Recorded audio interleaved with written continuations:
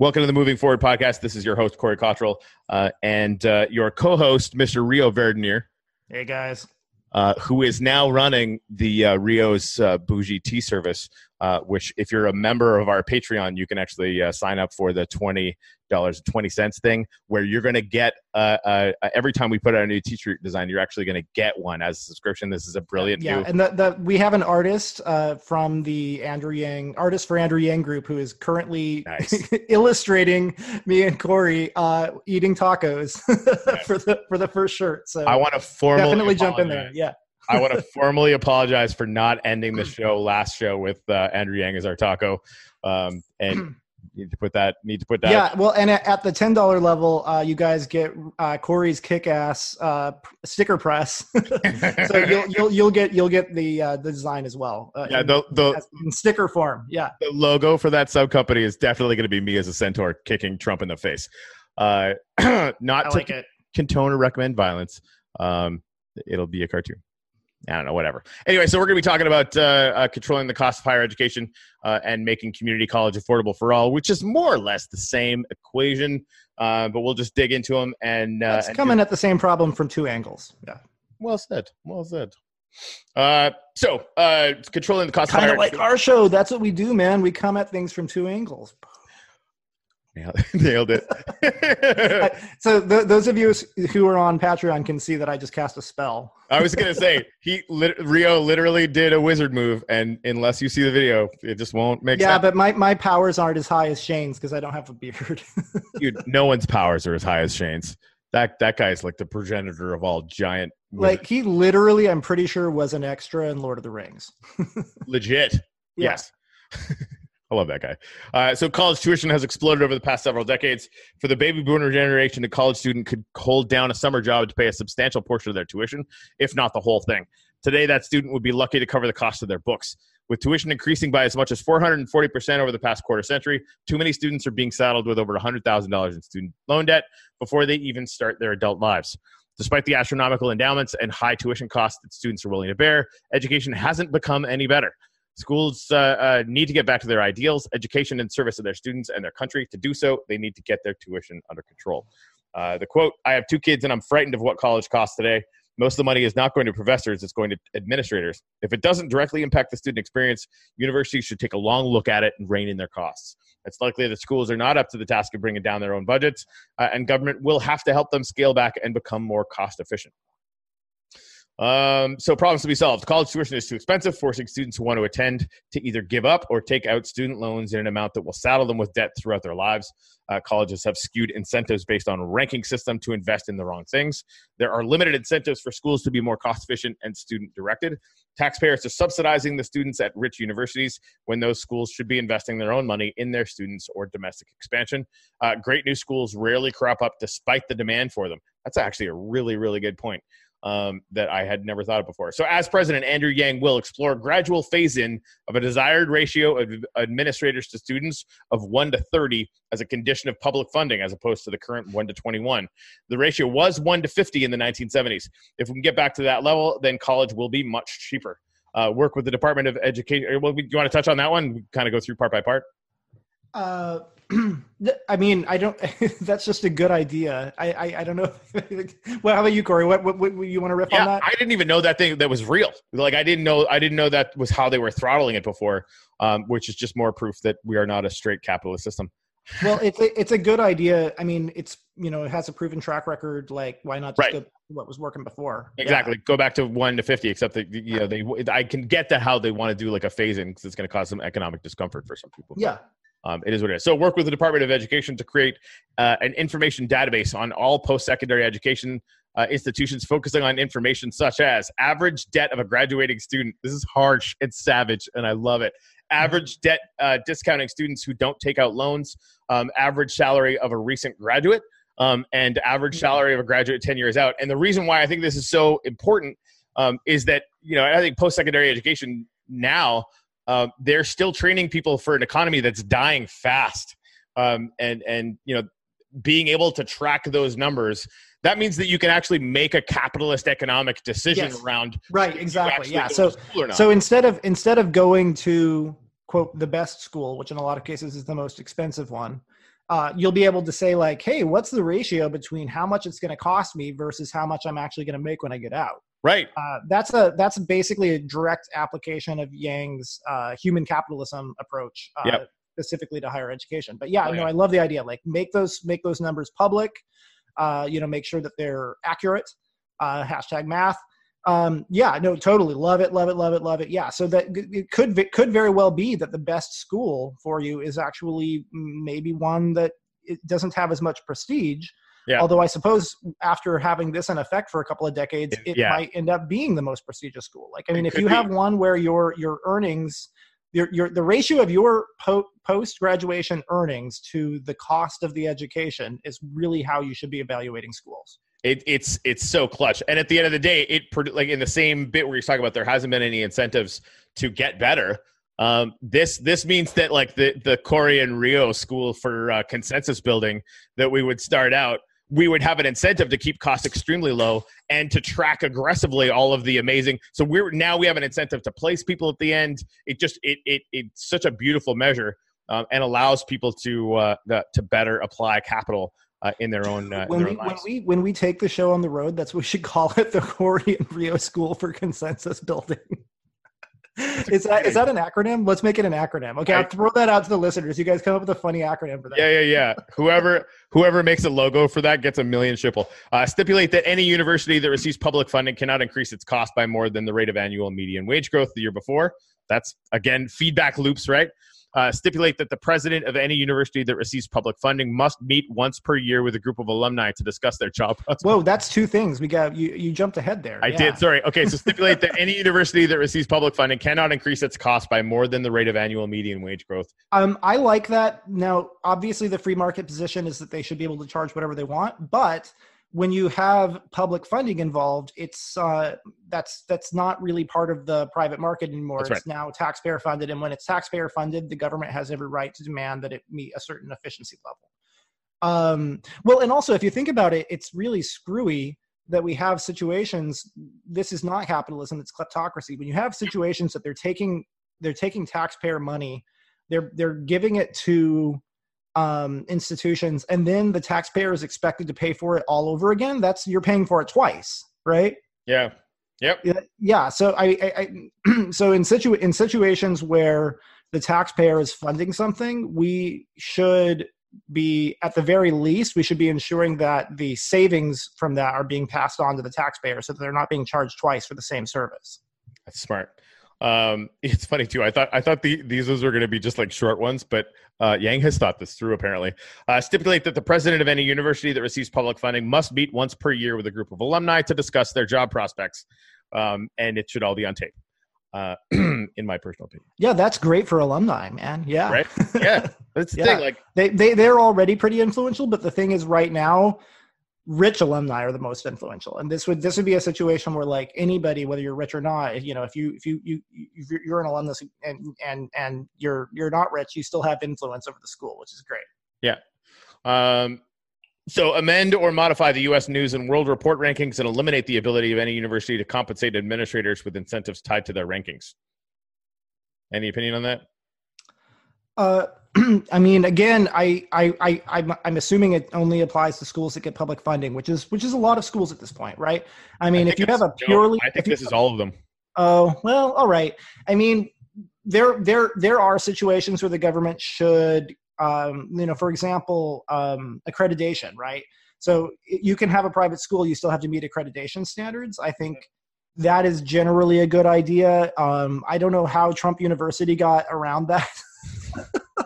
Well, they didn't. They got a massive fine. Oh, that's true. Yeah, you're right. They didn't. I mean, he was definitely caught with his hand in the. Yeah, no, they settled to make it go away. Yeah. Yeah. So require all universities with endowments of over $30 billion. Here's looking at you, Harvard, to contribute 1% of their total endowment each year, $300 million plus a year, to the founding and operations of a new university in Ohio until it becomes self-sustaining, at which point another community will be identified. The Harvard creates a university. Yeah, that's a really... Listen. This is called the Harvard creates a new university in Ohio tax. That's cheeky. I love Yang's sense of humor. He's a funny guy. The cool thing about Harvard is that's funny. Yeah, Harvard does actually make it so that it doesn't cost. They truly give scholarships to people. I mean, it's an expensive school, but it doesn't actually cost the students anything unless they come from a very rich family. Yeah. So that's a good thing. And they have a huge endowment. So 1% of, I'm not 1% of their endowment, but 1% of the growth on their endowment, I would assume is how that works. Yeah, because I think he's assuming. Because otherwise, after 100 years, their endowment is, well, I guess it wouldn't be zeroed out because the 1% would shrink over time. Yeah, the idea is they're making 10% on that per year on average, right? And so taking 1% of that is not a problem. No, not at all, and that's a lot of money because their endowment is massive. It's ridiculous, right? So that's the thing. They're like I think they're the second richest nonprofit after the Catholic Church. Like they've got buku bucks. Yeah, wow. They're super fucking loaded. Yeah, the Harvard creates a new university on Ohio tax. Hard yes from. That's just well named. That's just he's good at names. Perfectly cheeky. He is good at names. You know how many times he's called something socialist? Fucking 0 times. Revisit the tax exempt status for schools that have more than enough money to fund their operations and aren't investing that money back into the students at that institution. That seems like a no-brainer. Invest in and support schools that are innovating and growing. Yeah, that's a little vague, but I mean, it's a good general principle. Right. I guess what I there's a lot of stuff that I'm assuming Ying is planning to basically just pay for out of the general fund. And these are not expensive. I mean, and also saying invest, I guess it's sort of implied that we're not going to invest more than we can afford to invest. But you know what he would do though, right? Well, what'd he do? He would take the metrics whereby the school that for the last 3 years had the best debt to earnings ratio, right? And like he would fund that, or maybe the one that was the newest that did that. He's going to take those ideas that are fueling the human capital gains that are now properly being measured for the average student, and then he should take that into consideration. Pour more gasoline on it. Right. Well, and that motivates the school to get that ratio as high as possible. To win, right? No, I mean, competition is good. More schools is good for competition, and it's forcing schools to compete on terms that are actually good for students. Preach. So that's great. I love it. Let's all right, that's that one. That's the whole thing. So we've solved all of that, but thank you. By reading it and agreeing with Andrew Yang. Make community college affordable for all. A lot of ink has been spilled over the skills gap, the space between skills those seeking work have and those hiring want. There's a simple solution to this problem, and that is community colleges. All community colleges should be funded at a level to make tuition free or nearly free for anyone, especially those who are taking vocational classes. The government can be involved, but business should also be encouraged to invest in their area's community colleges, both to create stronger ties to their communities and better access to this potential workforce. It's actually something that my buddy that owns the big plumbing company here talks about and works on a lot. Like it's there isn't enough plumbers, so it's like a legitimate, even in that one silo. So the quote: community colleges have the potential to be the great equalizer. Their costs are low, and their students are exactly the kind of people who want to enter the middle class. Many students are balancing their studies with full-time jobs. We should invest in our community colleges to make attending them cost-free or nearly so as an elevator to the middle class. Yep. Yeah, I mean, they due to Pell Grants and things like that, they actually are already cost-free for a lot of people on a means-tested front. So I'm reading Yang as essentially implying that he would do away with means testing then, because I mean, if you come from a poor family, community colleges already are cost-free. Yeah. Yeah. No, by the way, America's education system, higher education system, gets a bad rap. It's actually really good. My wife has had the experience of going to both public and private schools in many different countries over the course of her life, including countries like Germany, which have more left-leaning education systems. And she said that she likes America's better because what's so beautiful about America's system is that you can have somebody who, they didn't graduate high school, they get their GED in their 30s, they go to community college, and then they end up going to like Princeton or something for their PhD. That sort of thing happens all the time. And that's unique to America's system because we have this system that allows people to, fuck up, and then when they've got their shit together, they're allowed to get back into the system at any point, and they can work their way up. That is a beautiful, purely American thing, and community colleges play an absolutely crucial role in that. So, as president, Andrew Yang. Yeah, rant concluded. Go ahead. Yeah, no, I'm not gonna interrupt that. As president, Andrew Yang will work to fund community colleges to a point where they can provide free or drastically reduced tuition to anyone from the community, especially those taking vocational classes. Expand what classes are defined as vocational classes, especially in IT and computer science fields. Work to create incentives for businesses who invest in their local community colleges and provide co-working opportunities.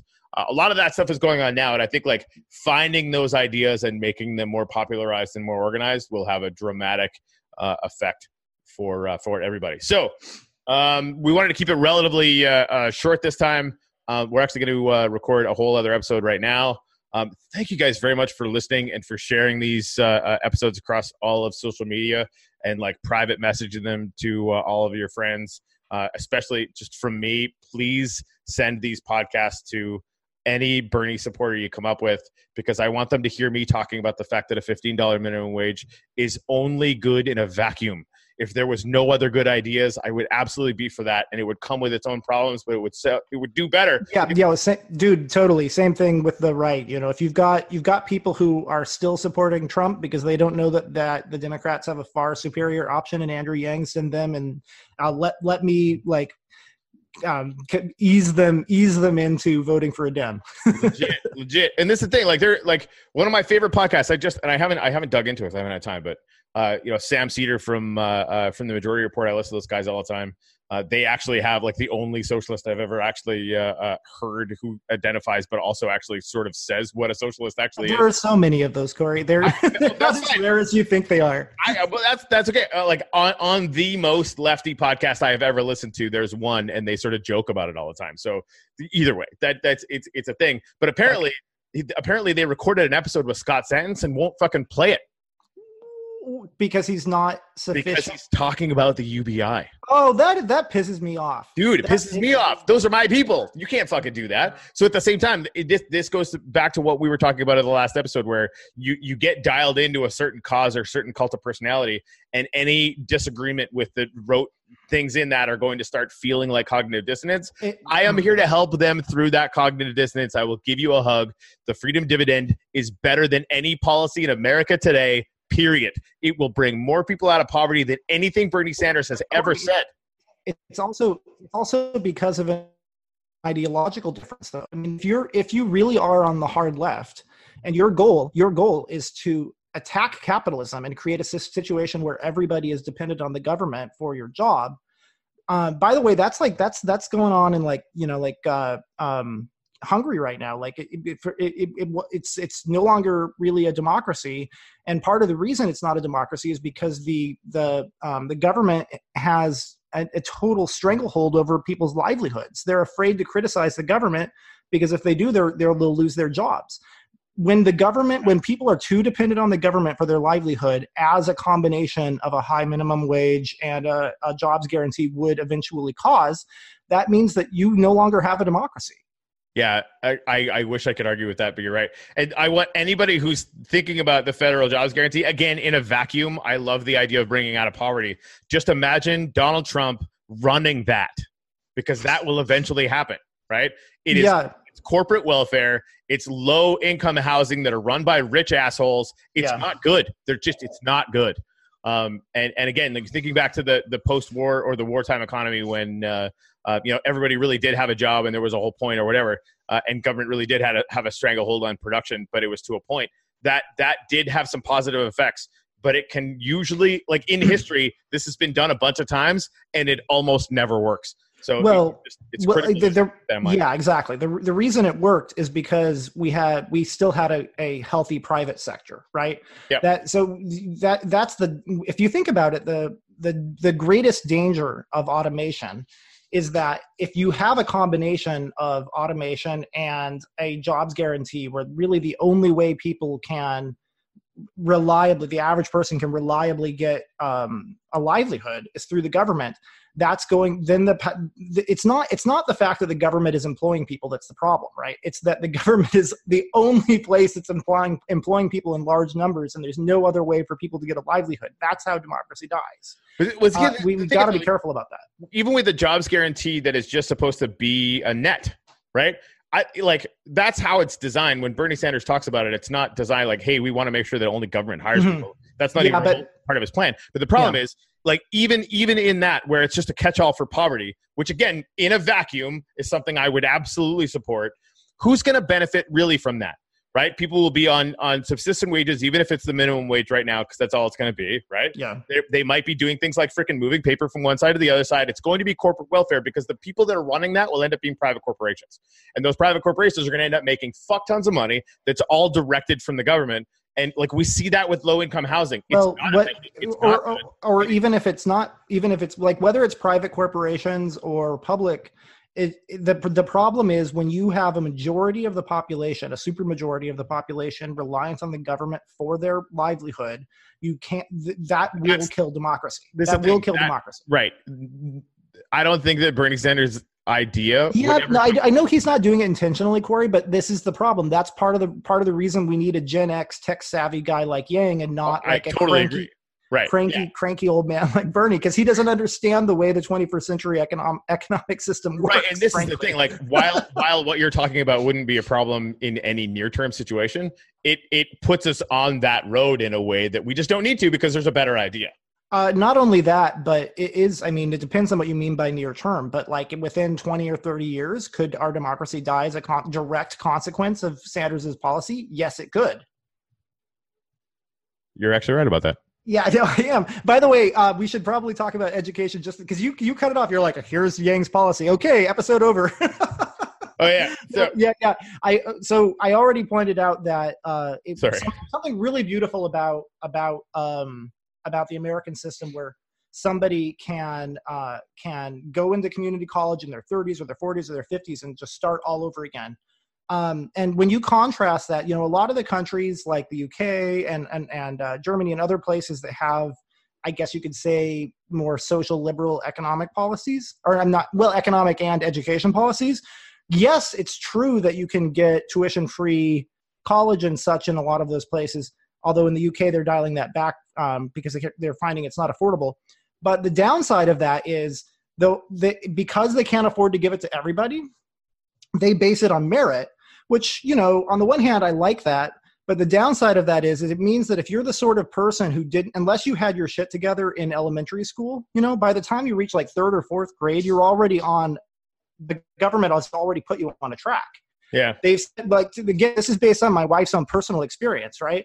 They put you on a track where they say, like, okay, well, this person we're going to put them on the college track, and this person is not going to be on the college track. They make that decision very early on.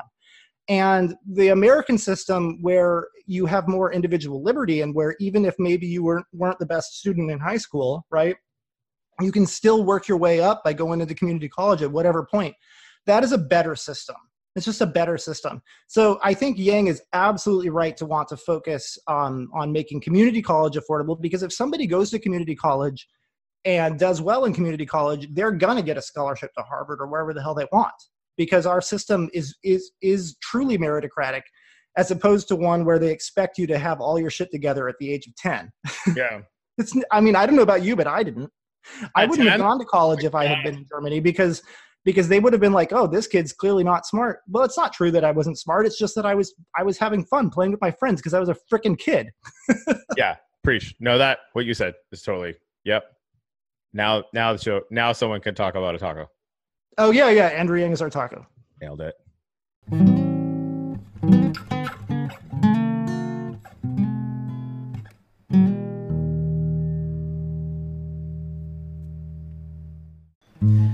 thank you very much for listening to the Moving Forward podcast. We are so excited to be bringing this to you, and we're so excited about the awesome community, the Yang Gang that's growing up around the candidacy of Andrew Yang.